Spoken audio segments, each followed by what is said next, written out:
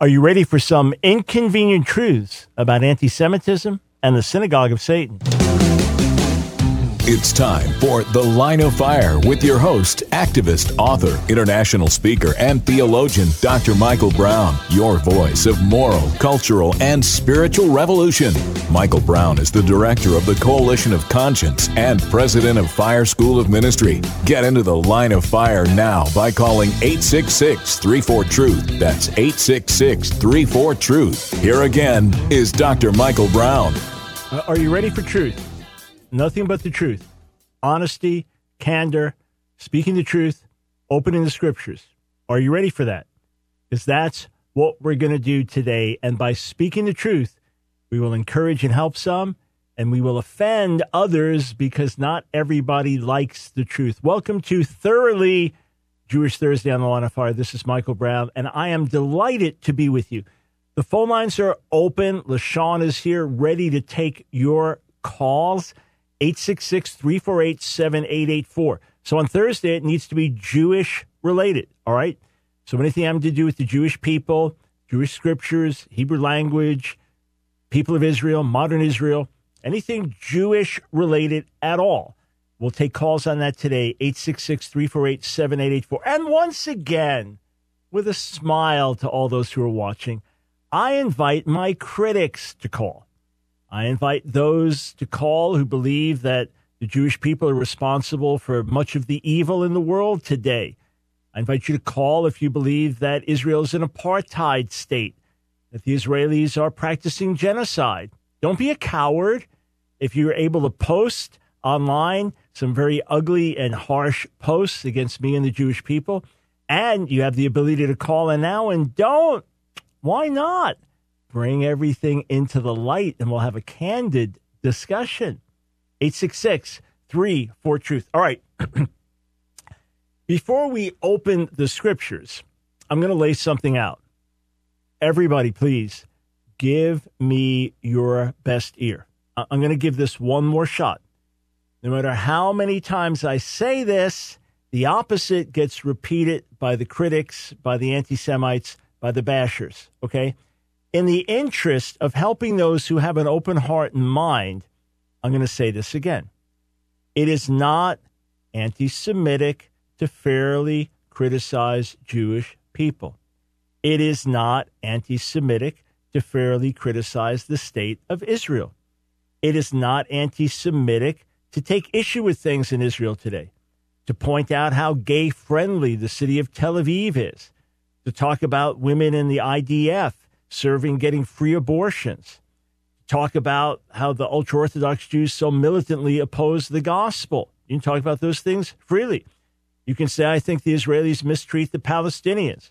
I think the Israelis have at times mistreated the Ethiopian refugees. And you can share those things. That doesn't make you an anti-Semite. All right?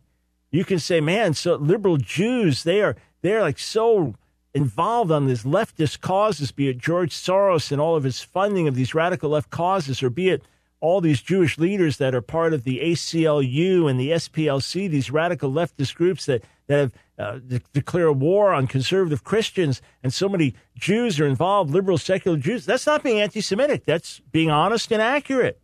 I agree. That's not being an anti-Semite. I constantly hear, well, Brown won't let you say, if you say one thing against the Jews, you're an anti-Semite. No, I've said the opposite for decades. How's that? All right. Well, Brown says you can talk about the Jews and say something positive, but nothing negative. No, I say just when you say the Jews, be accurate in what you say, because if you overgeneralize, that's a problem. So what then is being anti-Semitic? It's when you spread falsehood about the people.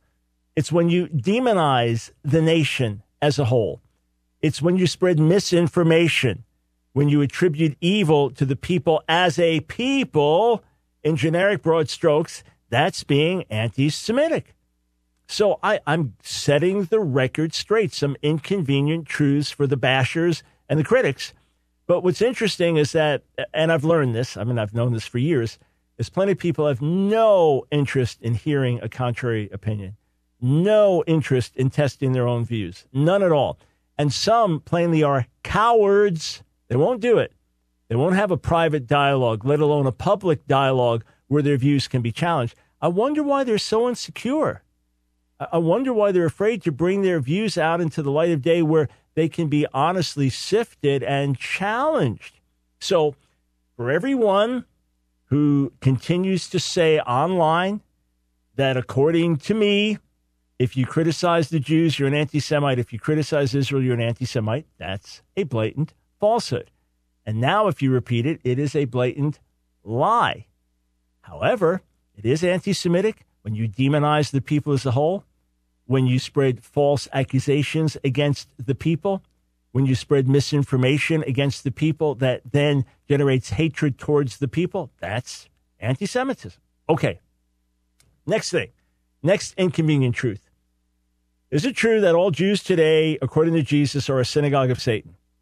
And they are all fake Jews. They're not really Jews. No. N-O. Did you get that? Capital N, capital O.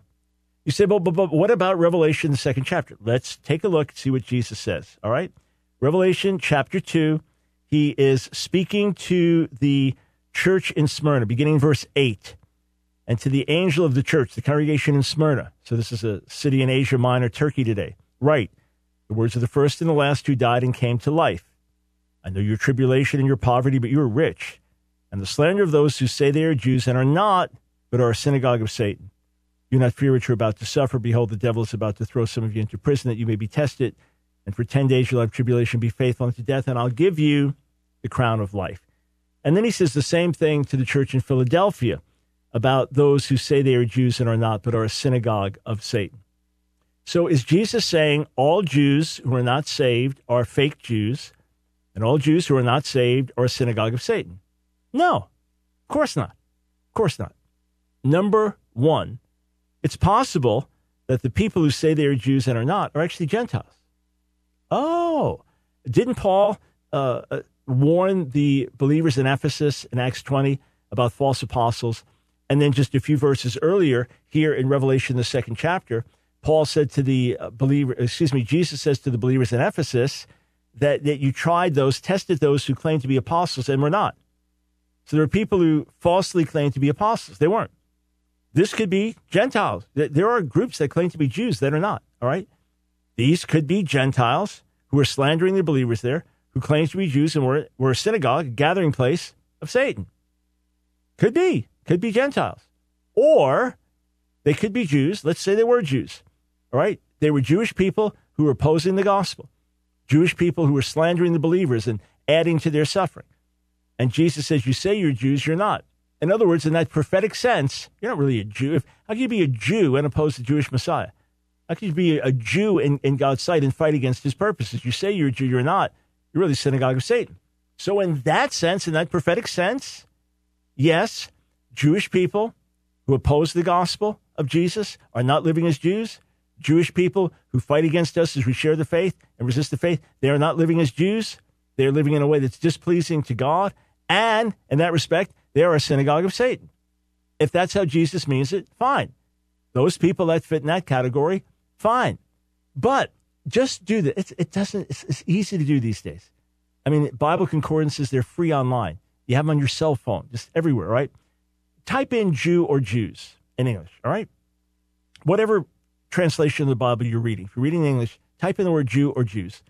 And then look at all the times it's used in the New Testament to refer to the Jewish people who are not believers in Jesus. For example, over and over and over and over in the book of Acts, I'm just looking at a list here, over and over and over in Acts, okay? Starting in the second chapter where it mentions Jews who are there from around the world, okay? And they're hearing the gospel. And then the Jewish people who are resisting when Paul's message and on and on and on. Just the Jewish leaders that were happy when Herod was persecuting and so on and so forth, all right? The Jews inciting, Jewish non-believers inciting trouble. Throughout the book of Acts and throughout the New Testament, they're called Jews, and God sees them as Jews. So he doesn't see them as fake Jews. He sees them as Jews, but they're not living rightly. He sees them as Jews, but they're outside of the blessing of God and outside of the favor of God because they're outside of Jesus. Jews who reject Jesus the Messiah are as lost as Gentiles who reject Jesus the Messiah. God does not have another way for Jews to be saved outside Jesus. Jews need Jesus. I've given a significant portion of my life, joyfully, great privilege, to reach Jewish people with the gospel. But God doesn't call them fake Jews. You're all fake Jews if you don't believe in Jesus. No, God calls them Jews, Jews, Jews, Jews, Jews. And here in a prophetic sense, Jesus says you're not really living like Jews. Look, it's just like in the book of Hosea when God tells his people Israel because of their sin, lo on me, you're not my people. But then throughout the prophetic books, he keeps calling them my people. My people are ignorant. My people sin. My people don't listen. So they're still his people, but in that spiritual prophetic sense, they're not. So they're still Jews, but in that spiritual prophetic sense, they're not, because they're not living as Jews should live. It'd be like Jesus speaking to believers that are not living right and saying, you're not the church.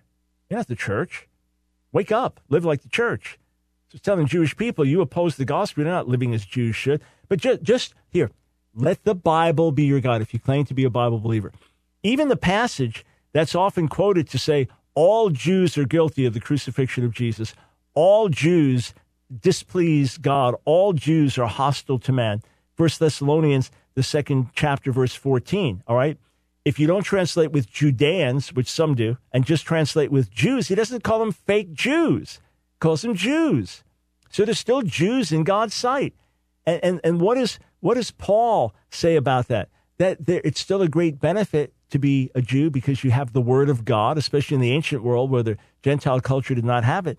And what does he say at the beginning of Romans 9? That these people, these Jewish people, these Israelites who do not believe, the promises still belong to them. It's still their spiritual heritage. They're just not enjoying the benefits of it. And they're still loved by God. Even if they're enemies for your sake, they're still loved by God because the gifts and calling of God are irrevocable. And God still has purposes for the Jewish people. That's why we're still here. We've been scattered around the world because of sin and disobedience. We've been judged and disciplined by God. Satan's tried to wipe us out, but we're still here because of God's purposes. The one who scattered us is the one who regathered us. And we are not in Israel because of our goodness, but because of his goodness, not because of our faithfulness, but because of his faithfulness. In fact, as he said through the prophet Ezekiel, it's your sin that's making my name be blasphemed around the world, so I'm bringing you back to the land, not for your sake, but for my sake, because my name is being profaned. God is the one who's restored the Jewish people. Let's go to truth here, friends. Let's go to facts, and let's join together in praying that God's promises to the Jewish people will be fulfilled, that hearts and minds will be open, and as Paul wrote in Romans 11:26, that all Israel will be saved. Your calls when we come back. Shake the nation, change the world.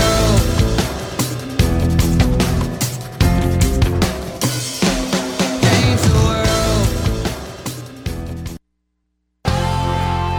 Oh God of burning, cleansing flame, send the fire. It's The Line of Fire with your host, Dr. Michael Brown, your voice of moral, cultural, and spiritual revolution. Here again is Dr. Michael Brown.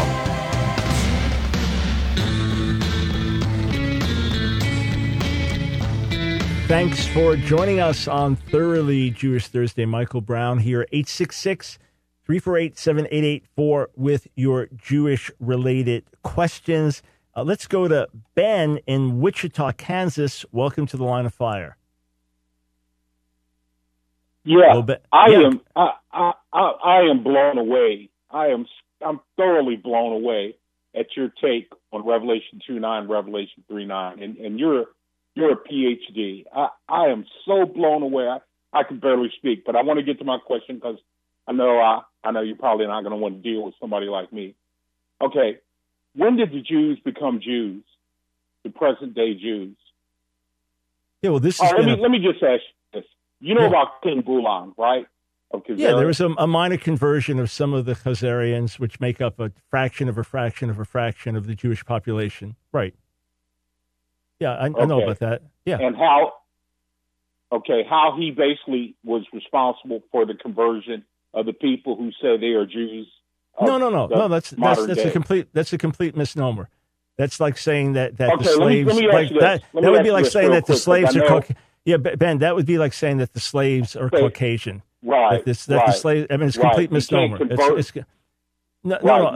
can't convert to another nationality. You can't. No. That's not the issue. Race. You can convert to Judaism. That's not the issue. Judaism has all kinds of converts. That's why we have so many different colors. Okay. That's why we have Right, white and black right. and red. No. The myth Right, is right. that the Khazars are the origin of modern Jews. That's a complete myth. It's been debunked on every level with genetically Okay, DNA. Let me pose this question to you. Yeah. Do you believe that the Jews have a physical identity? It's varied. You can trace it for DNA, but it's very Okay, varied. It's dark the skin, reason why I light asked you that- skin. Yeah, it's many different skin colors. 'cause Right. We've lived in many different countries and intermarried with many different people. Right. Now, let me say this. Let me ask you this. The story of Moses, when he put his hand in his bosom, Yeah. you remember that, right? Yeah. It said that what color did his hand come out as? Leprous like white. When he was told to put his hand in his bosom, what did it come out as? White. What color? And then White. he was told to Yeah. bosom. And then what happened? Have you ever met a leper, by the way? Yeah. But that's not. I'm Moses was asking you, darker skinned than me. he- But Ben, can I just ask you a question? Just curious. Are you African American? Yeah. Is your skin black? No. Okay. Is my skin No, white? I'm a Jew. I'm not black. I'm not black. I am brown. Okay, Black you're people brown. are not black. Right, White and people I'm are not white. I am brown. exactly. I don't so like if I don't like the connotation of being called black because Okay, fine. it has All right, so negative Ben, connotations. But would you fine. get back hang to on, my question of Moses? I answered it. I answered Please. it 5 times over. But Ben, Okay, now let me. if let me I put my comment. hand, Let me Ben, comment just on let that. Ben. Moses was darker skinned than me. Who's arguing with that? Okay, now the reason why I asked you that is because the heavenly Father, is simply showing us that he and the children of Israel were dark-skinned Negro, to be specific. No, they weren't Negro. People. We know for a fact Is they all weren't I'm trying Negro. to say. No, we know for a fact they weren't Negro. Yeah, Pardon? but Ben, okay, so let me just try to help you here, okay? Number one, if my hand suddenly became white, that would be quite striking. Here, this is the bottom of this page here is white. It's all right. That's white. So if my hand came out white, it would be striking. That's number one. Number two, the Israelites are certainly not Negroid people. There's zero evidence of it. Were there Negroid people among them? Yes. Right, but were they Negro people? No, certainly not, according to all the evidence that I am aware of. Here's the other thing. Shall I show you passages that speak of the princes of Israel in Lamentations as being white as wool, or white as snow, or white like milk? What does that prove? That they were all Caucasian? No. In all likelihood, the Israelites today were very similar to, say, people living in Egypt. So, light brown skin, something like that. But I could care less if they were Negroid, if they were Caucasian, if they were Chinese descent. It doesn't matter to me. None of that's the issue. But again, just try, you're repeating standard myths like the conversion of the Khazars and all that, standard myths. I do agree with what Billy Graham said while preaching to an African-American audience. He said, Jesus was darker than me and lighter than you. But let it be, whatever skin color, he's our Savior. Whatever skin color is not the issue to me. But thank you, sir, for calling. 866-34-TRUTH. Let's go to Jason in Queens, New York. Welcome to the Line of Fire. Hi. Hello? Yeah, you're on the air. Go ahead, Jason. Hi, Dr. Brown. I'm here with my brother, James. How are you, Dr. Brown? Hey, guys. Good And to talk to you. I just wanted to say that we saw a lot of your debates with Dale Tuggy, Tovia Singer. I actually spoke with Tovia Singer, and I had a question for you. Me and my brother over here, we're both philosophers. We're both theologians. We're going for our PhDs. Excellent. And our question was on your conception of God. If I was to tell you that God was a necessary being, the source of all existence, right? He's omnipotent, omniscient, etc. Yeah. Would you concur with that definition for God? Sure. Now, if I, for example, were to ask you, can God create a rock that he cannot lift, right? As a theologian, the way I would answer this question is by saying, since he's perfect and necessary in every which fashion, right, there's no way that he can limit his necessity. So he's limited to his perfection, which is not really a limitation. He's just limited to being perfect. Therefore, he cannot create a rock that would essentially limit himself, correct? Would you concur with that type of answer? Yeah, or also that, and by the way, I know there are two of you there, but if you have it on speakerphone, it's real hard to hear you. So if you can speak right directly into the phone, that would be... Yeah, sure, I took the speaker off, yeah. Yeah, so, that's much better. So that's yeah, it's also a say. self-contradictory question. But yeah, from the philosophical argument, yeah, that makes sense, sure.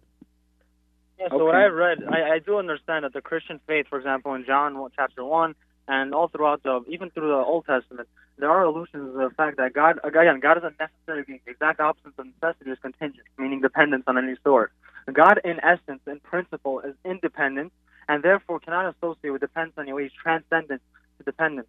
Now, my philosophical question to you is on the Christian doctrine. It's not only my question, by the way. All ancient Christian theologians like Athanasius, Augustine, Plotinus, Thomas. We have Saint Thomas Aquinas, of course, Saint Anselm of Canterbury. We even have, for example, Islamic theologians like Ibn Rashid, even Sina, Jewish theologians like what's his name, Maimonides, the Ralbag, Rabbi Levin ben Gershom, and Messiah Gaon. The question on the Christian ideals is in the incarnation and the Trinity. If God is an independent, necessary, self-sufficient being, how could he associate himself or contradict his essence by becoming a man, essentially? How can a necessary entity in nature become a man? Contingent. Right. So first thing, God himself is not contingent. God can manifest himself in our midst. God came and ate with Abraham in Genesis, the 18th chapter. God himself with two angels came and ate with him, sat with him, had his feet washed and things like that. But he is simply limiting himself willfully. There is a willful self-limiting. For example, in Midrash to Psalm 90, God says that even though he's infinite, he can confine himself to one space in the Mishkan, in the tabernacle. So how can God... I personally, the way I see it, as a logician, the way I see it is there's a necessary clause. I'm sure you took formal logic. If there's a necessary clause, right, a necessary, and not contingently necessary, but necessary in and of itself, like, for example, the standards of logical rules, like modus ponens, for example, they're necessary laws of logic. There's no way that these laws can ever, for example, be manifested as contingent in any way in their nature. And any manifestation of them can never be truly said to be them. So you reject all aspects of Jewish mysticism, then? You reject all aspects of Talmudic teaching? Yes, we do. We're Maimonidean traditional Jews. All right. So right. Some would claim, like Gershom Scholem, that this is a radical departure from historic Judaism. So you have to reject the Talmudic views of the Shekhinah being in exile with the Jewish people. I would follow. So you're not a Talmudic Jew. You're a Maimonidean, a follower of Rambam, but you're not a Talmudic Jew then. Yes. That's what I would say. I think that's the only rational position you can take. Otherwise, you have to forfeit your logical faculties. Why? Because, again, we know in formal logic, I'm a logician, so we know that if there's any formal contradiction in the laws of logic between two propositions. So Rambam is right, and the Tanaim and Amoraim are wrong, correct? Okay, let's just assume everyone's wrong. All right, so do we accept Isaiah 55, where God says that my thoughts are not your thoughts and my ways are not your ways, and as the heavens are higher than the earth, so are my thoughts higher? Again, the entire Bible is up for question here. Okay, so all right, got it. All right, tell you what, this is, thank you for making yourself clear here. So this is a whole different issue then. What you're basically saying is your rational view of God precludes the idea of an incarnation or Christian teaching or anything like that. And what I'm saying is God has revealed himself. This is the foundation of Jewish faith. God has revealed himself. We bow down to his revelation. Tell you what, guys, listen, I'm going to be in New York around the first week or so of August. I have a debate scheduled with Rabbi Shmuley. Maybe we can find a time to meet face-to-face. Shoot a note to info@askdrbrown.org, info@askdrbrown.org, and say you're the callers. It'll get to my assistant. Maybe we can set up a time when I'm there and meet face-to-face. If you're up for it and I can schedule it, I want to do it. So my phone lines are jammed. I got other stuff to cover, so I got to cut this off here. But let's continue this face-to-face. I appreciate your candor, your thinking. Obviously, you're serious, sharp guys. I'd love to continue this face-to-face if we can, all right? So write to info at askdrbrown.org. Thank you for the call. Much appreciated.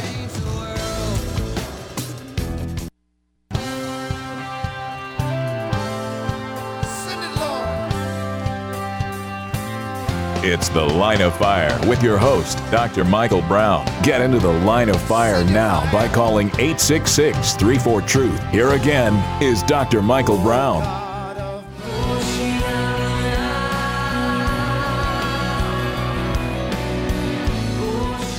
Thanks for joining us on The Line of Fire on Thoroughly Jewish Thursday. Jason and James, if you're still out there, I got a ton of callers and some other material I need to get to. But I would love to continue our discussion, find out more about your background, how you got to where you are today. That would be absolutely fascinating. I am not a philosopher. I'm not trained in philosophy. I do understand some of the basic arguments. Yes, I had some training in formal logic, but my great emphasis over the years has been on understanding the actual texts and the languages. So this would be a fascinating conversation. All right, 866-34-TRUTH. Replacement theology. I want to draw your attention to some Facebook posts that my producer pointed out that I thought I should interact with and give some feedback to. I wish I could do it with every post, every comment. I'd love to, but time does not permit that. But Marvin Sarah posted this: replacement theology is foundational for the born-again doctrine. The Jewish leader Nicodemus needs to convert from the old religion of Judaism to the new religion of Christianity, or he won't go to heaven when he dies. But the context is believers not being given kingdom because they love darkness more than they love light. Oh, no, of course, that's a totally false statement and quite anachronistic out of time context as well. There was no such thing as Christianity then. Jesus was not introducing a new religion called Christianity. He was fulfilling what was written in Moses and the prophets. And that was their whole basis, to say it's written, it's written, it's written, it's written. What we're talking about is what the prophets spoke of. Oh, yes, it's new and wonderful, but it's the new covenant that Jeremiah spoke of that would be made with the house of Israel and the house of Judah, not a new religion called Christianity. Again, completely anachronistic and inaccurate as well. In fact, Jesus says in Matthew 13 that a scribe, so someone who knows the Hebrew scriptures, and knows the things of the kingdom, is like someone who takes from his treasures things old and new. It's the coming together of all of this revelation, which is based in the Hebrew Bible. Remember, the only Bible that the apostles had and that Jesus used was the Old Testament. Yeah, that was their basis for revelation. So it was that which was written is now coming to its fullness. And Jesus saying, look, you're a teacher in Israel. You should get this. You should understand this. John replied, mislabel, it's not replacement theology, it's fulfillment theology. So the concept is that the promises that God gives to Israel are fulfilled in Jesus. So Jew or Gentile in Jesus now receives the promises. Jew or Gentile outside of Jesus doesn't receive the promises. Therefore, it's not replacement, it's fulfillment. It's the same end result. The promises that God gave to physical Israel, to the physical descendants of Abraham, Isaac, and Jacob with an oath, the promises he gave to them have now been transferred to followers of Jesus who have now replaced physical Israel. It's the same end result. You end up with the same conclusions. Is modern Israel today a fulfillment of prophecy? No. Well, that would be a fruit of replacement theology, even if you call it fulfillment theology. Are there promises that God has that still pertain to the Jewish people as a nation, as a whole? Are there promises he's still given them? If you say no, that's replacement theology, even if you call it fulfillment theology. Rachel, John and Vincent, is this clear enough for you? Jeremiah 31:37, this is what the Lord says.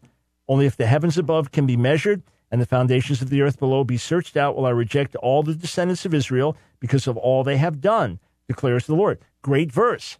Jeremiah 31, verses 35 to 37, immediately follow the New Covenant passage in Jeremiah 31, verses 31 to 34. It's as if God is saying to everyone, yes, I'm changing the covenant, but I'm not changing the people. I'm not replacing the people. I'm giving a new and better covenant, and one that the Gentiles can now enjoy through the Messiah. But it is a covenant first and foremost with the house of Israel and the house of Judah. And then verses 35 through 37, God said, hey, don't get me wrong here. My promises to Israel remain. As long as heaven and earth remain, as long as there's sun, moon, and stars, and until you can explore the depths of the universe and the depths of the earth, my promises to Israel remain. No matter what they do, I'm going to preserve them as a people. Here's the answer from John. Rachel, oh, by the way, their heaven did pass away in AD 7 if you understand eschatological language in the Bible. With all respect, John, that is bogus, nonsense, 100% wrong. Heaven and earth does not refer to the destruction of the temple. Heaven and earth being destroyed, the destruction of the temple in 70. No, absolutely not. That is not the eschatological language of the Bible. And let's take a look in Jeremiah chapter 31, all right? You tell me how God could have made himself any plainer. Jeremiah chapter 31, verses 35 to 37. Let's take a look at this. You tell me how God could have said it any more plainly than this. Here's what it says. Thus says the Lord, who gives the sun for light by day and the fixed order of the moon and the stars for light by night, who stirs up the sea so that its waves roar. The Lord of hosts is his name. If this fixed order departs from before me, declares the Lord, then shall the offspring of Israel cease from being a nation before me forever. Has this fixed order departed? Is there still sun today? Moon, stars? Have those things continued? Yes. It's not eschatological language referring to the temple or... No, nonsense. Absolutely not. All right? If this fixed order departs from before me, then also might Israel's offspring cease from being a nation. This order is still here. The sun by light, sun for light by day, the fixed order of the moon, stars for light by night, the sea still having its waves roar. As long as that's continuing, God says Israel is going to continue as a nation. Then he says this, verse 37, if the heavens above can be measured and the foundations of the earth below can be explored, then will I cast off all the offspring of Israel for all that they've done, declares the Lord. So John's statement, their heaven did pass away in AD 70, is completely unrelated to this text anyway. And no, their heaven did not pass away in AD 70. It's not biblical language. It's not eschatological language. It's not a Jewish concept. If the heavens above can be measured, can we measure the universe? No. The foundations of the earth can be explored. Have we gone under the earth and explored it? No. God says, when you do that, then I'll cast off all the offspring of Israel. The promises to Israel remain. Israel is under judgment outside of Jesus. Israel is lost outside of Jesus. Jewish people need Jesus. And yet, as Paul writes, they're still loved on account of the fathers, for the gifts and calling of God are irrevocable. That's why we're still here. That's how we've been regathered. And that's why I'm confident that there will be national repentance at the end of the age and all Israel will be saved. There we go. Hey, you can take it or leave it in terms of you can take the truth or leave the truth, but you can't deny the truth. You can't deny the truth. All right, let us go back to the phones, and we'll start with Stephen in Tampa Bay, Florida. Thanks for calling the Line of Fire. Hey, Dr. Brown, how have you been? Very well, thank you. Good. I actually had a question about theology, specifically Peter, before Paul came and rebuked them and told them that Jesus came for the Jew and the Gentile. Why is it that Peter only thought Jesus came for the Jews initially? Could that be he only saw Jesus in the ministry with the Jews? Was Peter with Jesus in Jesus' ministry, doing things outside of the Jewish people that Peter was able to see in person? Could you dive into that? I know that changed, sure, but you always hear about the rebuke from Paul, but you never hear the pre-Peter. Why? Yeah, okay, so number one, the rebuke in Galatians 2 is not related to that. The rebuke had to do with Peter's hypocrisy, living one way before these Jewish teachers arrived and living differently after they arrived. Okay. Peter fully affirmed that Paul was to bring the gospel to the Gentiles. He had no issue with that. But why didn't he himself go immediately to Gentiles? Why did it take God giving him a revelation in Acts 10? The best explanation is this. He was certainly there when Jesus reached out to the centurion servant in Matthew 8 and said that many would come from the east and west and would sit down and feast with Abraham, while the children of the kingdom would be excluded, so that there would be many Gentiles who'd come in and many Jews who'd be pushed out. He certainly knew that. He knew when Jesus healed the daughter of the Syrophoenician woman in Matthew 15, and he knew the Great Commission in Matthew 28 to go and make disciples of the nations. But probably this is what he understood. As he read the scriptures, Jewish repentance would bring the return of the Messiah and the fullness of blessing to the nations. So he probably was thinking, okay, the whole goal, the way that we're going to reach the nations is by reaching the Jewish people. And if the Jewish people repent, then that will then usher in God's blessing to the nations. It never dawned on him that the Jewish people as a nation would keep rejecting, and he'd have to now go and bring the gospel to the Gentiles.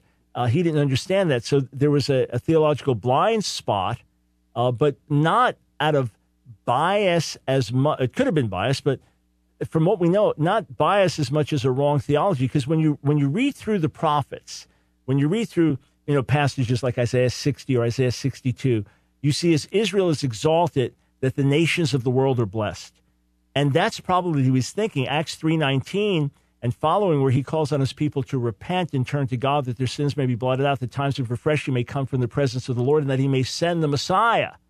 Right? So Jewish repentance will usher that in, and that will then bring God's blessing to the nations, to the Gentiles. That's probably what he was thinking. So put all the emphasis on Jewish repentance, and then that will lead to the salvation of the Gentiles.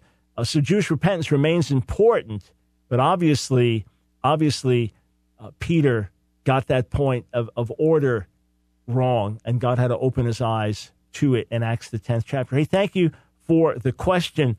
All right, I've just got a minute before the break. Who was this? Darhead on Twitter. You are retarded. God bless you. Thanks for the very sweet words. I've been getting a lot of sweet words since my drag queen article came out yesterday. A lot of sweet words just like that, except many that I couldn't repeat on the air. May the Lord bless you and give you an awesome day of revelation of who he is, Darhead. Okay, listen. We're on the front lines. We're pushing hard. We're not holding back. We do it with your help. Would you help amplify my voice and enable us to reach more people even more effectively with more material? You can do it by becoming a Patreon partner, just pennies a day, 30-something cents a day, so $10 or more per month. What a great, great opportunity. And you also get 2 bonus videos every single week, so you'll help us reach more people, all right? And we'll bless you back in turn. So go there now. Can you do that? Patreon.com/Ask Dr. Brown, ASKDR Brown. We're about 149 Patreon partners. We'd like to get to 1,000 ultimately, but let's get to 160, 170 today. Join the team, patreon.com/Ask Dr. Brown. We'll be right back with more of your calls.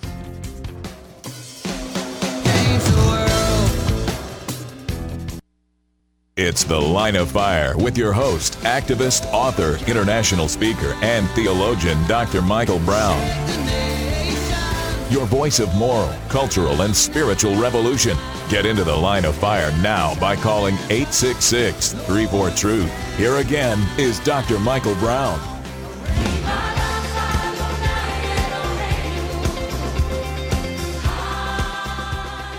Welcome, friends, to Thoroughly Jewish Thursday on The Line of Fire, 866-34-TRUTH. Let's go over to Diane in Birmingham, Alabama. Welcome to The Line of Fire. Hi, Dr. Brown. I just have one quick question for you. Yeah. I wanted to ask you about the ancient Hebrew and Greek scriptures, in the Old and New Testament. Yep. If you're aware of any resources or books where anyone has translated that into expanded English. Expanded English. So you mean kind of like a paraphrase type thing? Yeah, where it really goes into great detail. The reason I'm asking is I had read this book by Warren Marcus, where he talks about number 6 and the priestly blessing, and he went and broke it down into an expanded English. And the words, what it really means is just so much deeper than what we read in the English. And I just wondered if anyone else had maybe ever written a Bible or a book about that kind of thing. Diane, Warren's a friend, and it really started to open up the meaning there. The problem is in a translation, you can't, if you have something like the Amplified Bible, for example, which is what this tries to do, the Amplified Bible, it tries to expand on the meaning of every word, but often it's telling you too much. In other words, every word, just as you and I are having a conversation and we're understanding each other, that's how the Hebrew and Greek also operate. They're not magical languages with all kinds of extra meanings. But if you want to dig in, here's a real simple place you can go online, okay? Type in NET Bible as a New English translation, NET Bible. It'll take you to a website, and when you click on read, on the left side will be the Bible in English, and on the right side, detailed notes about the meaning of the Hebrew and the Greek. Some very technical, some not as technical. But every word, wherever you can open it up and there's more meaning, they'll be discussing the meaning, how to translate it. So NET Bible, right, as in net, NET Bible. You'll go to that site, and then when you can read all about it. When you click on read, then it'll get you into the actual Bible. So that will be on the left. You just type in what passage you want to read. And on the right will be TN, that's translator notes, why they translate it the way they did. SN, study notes, why further insight for study. And then another will be a text critical note when there's a dispute about the Hebrew or Greek text. At least you'll understand why translators do what they do, what's behind it, what goes into it. There are close to 60,000 notes there that you'll find very practical and helpful. Hey, Diane, thank you for the call. Also, Diane, go on our website, AskDrBrown.org. Thanks for the reminder, Kai. AskDrBrown.org. And I interviewed Warren Marcus about this very thing. So just type in Warren or Marcus, and you'll get that information. All right, 866-34-TRUTH. Let's go to Jeremy. Are we going to Jeremy? You know what? I've just got to deal with this. There's like a little fly or bug or something around my mic. And if some of you are watching, it's like, what is he looking at? That's what I'm looking. All right, hang on. We're going to get this thing. Just get it away. There we go. That's better. That's better. Nothing's going to stop us. Not demons, not flies, nothing. All right. Over to Pennsylvania. Matt, welcome to the Line of Fire. Hi, Dr. Brown. Hey. Hi. I'm a fan of all your work and grateful for all your work. I just had a quick question about the Samaritans. In the first century, did Jews see Samaritans as Jews, or is it different than how they treat the Gentiles because of like how Peter needs the whole vision and stuff to go up to Cornelius, but when Philip goes to Samaria, he just baptizes them? Yeah, Matt, first, thanks for your kind words. Appreciate that. The Jewish people, by and large, looked at the Samaritans as half-breeds. We know from 2 Kings 17 that when the Assyrians exiled the northern Israelites, that they then brought in people from the other nations to live where the Israelites lived. So that was a way of shifting populations, and it really takes away patriotism and desire to fight and things like that. And so there were some Israelites that remained, and they then intermarried with these Gentiles. And according to the Jewish view, that's the origin of the Samaritans, so that they're half-breeds and that they're really not authentic. So they were looked at negatively. So that's why the disciples in John 4 are surprised Jesus is talking to a woman, and on top of it, a Samaritan woman. That was a surprise. The Samaritans, to this day, see themselves as the pure breeds. They believe that they are the true Israelites, that their version of the Torah is the most accurate, that their traditions are the most accurate, and that the changes that came in Judaism are to be rejected. So they still remain to this day a very small group. In their view, they are the original Israelites. In the view of the Jewish community 2,000 years ago, they were half-breeds. Today, they're just looked at as a sect within Judaism. Okay, thank you. You are very, very welcome. 866-34-TRUTH. Let's go to Mark. Are you calling from Brazil, sir? Yes, sir, I am. Great. Well, welcome to the broadcast.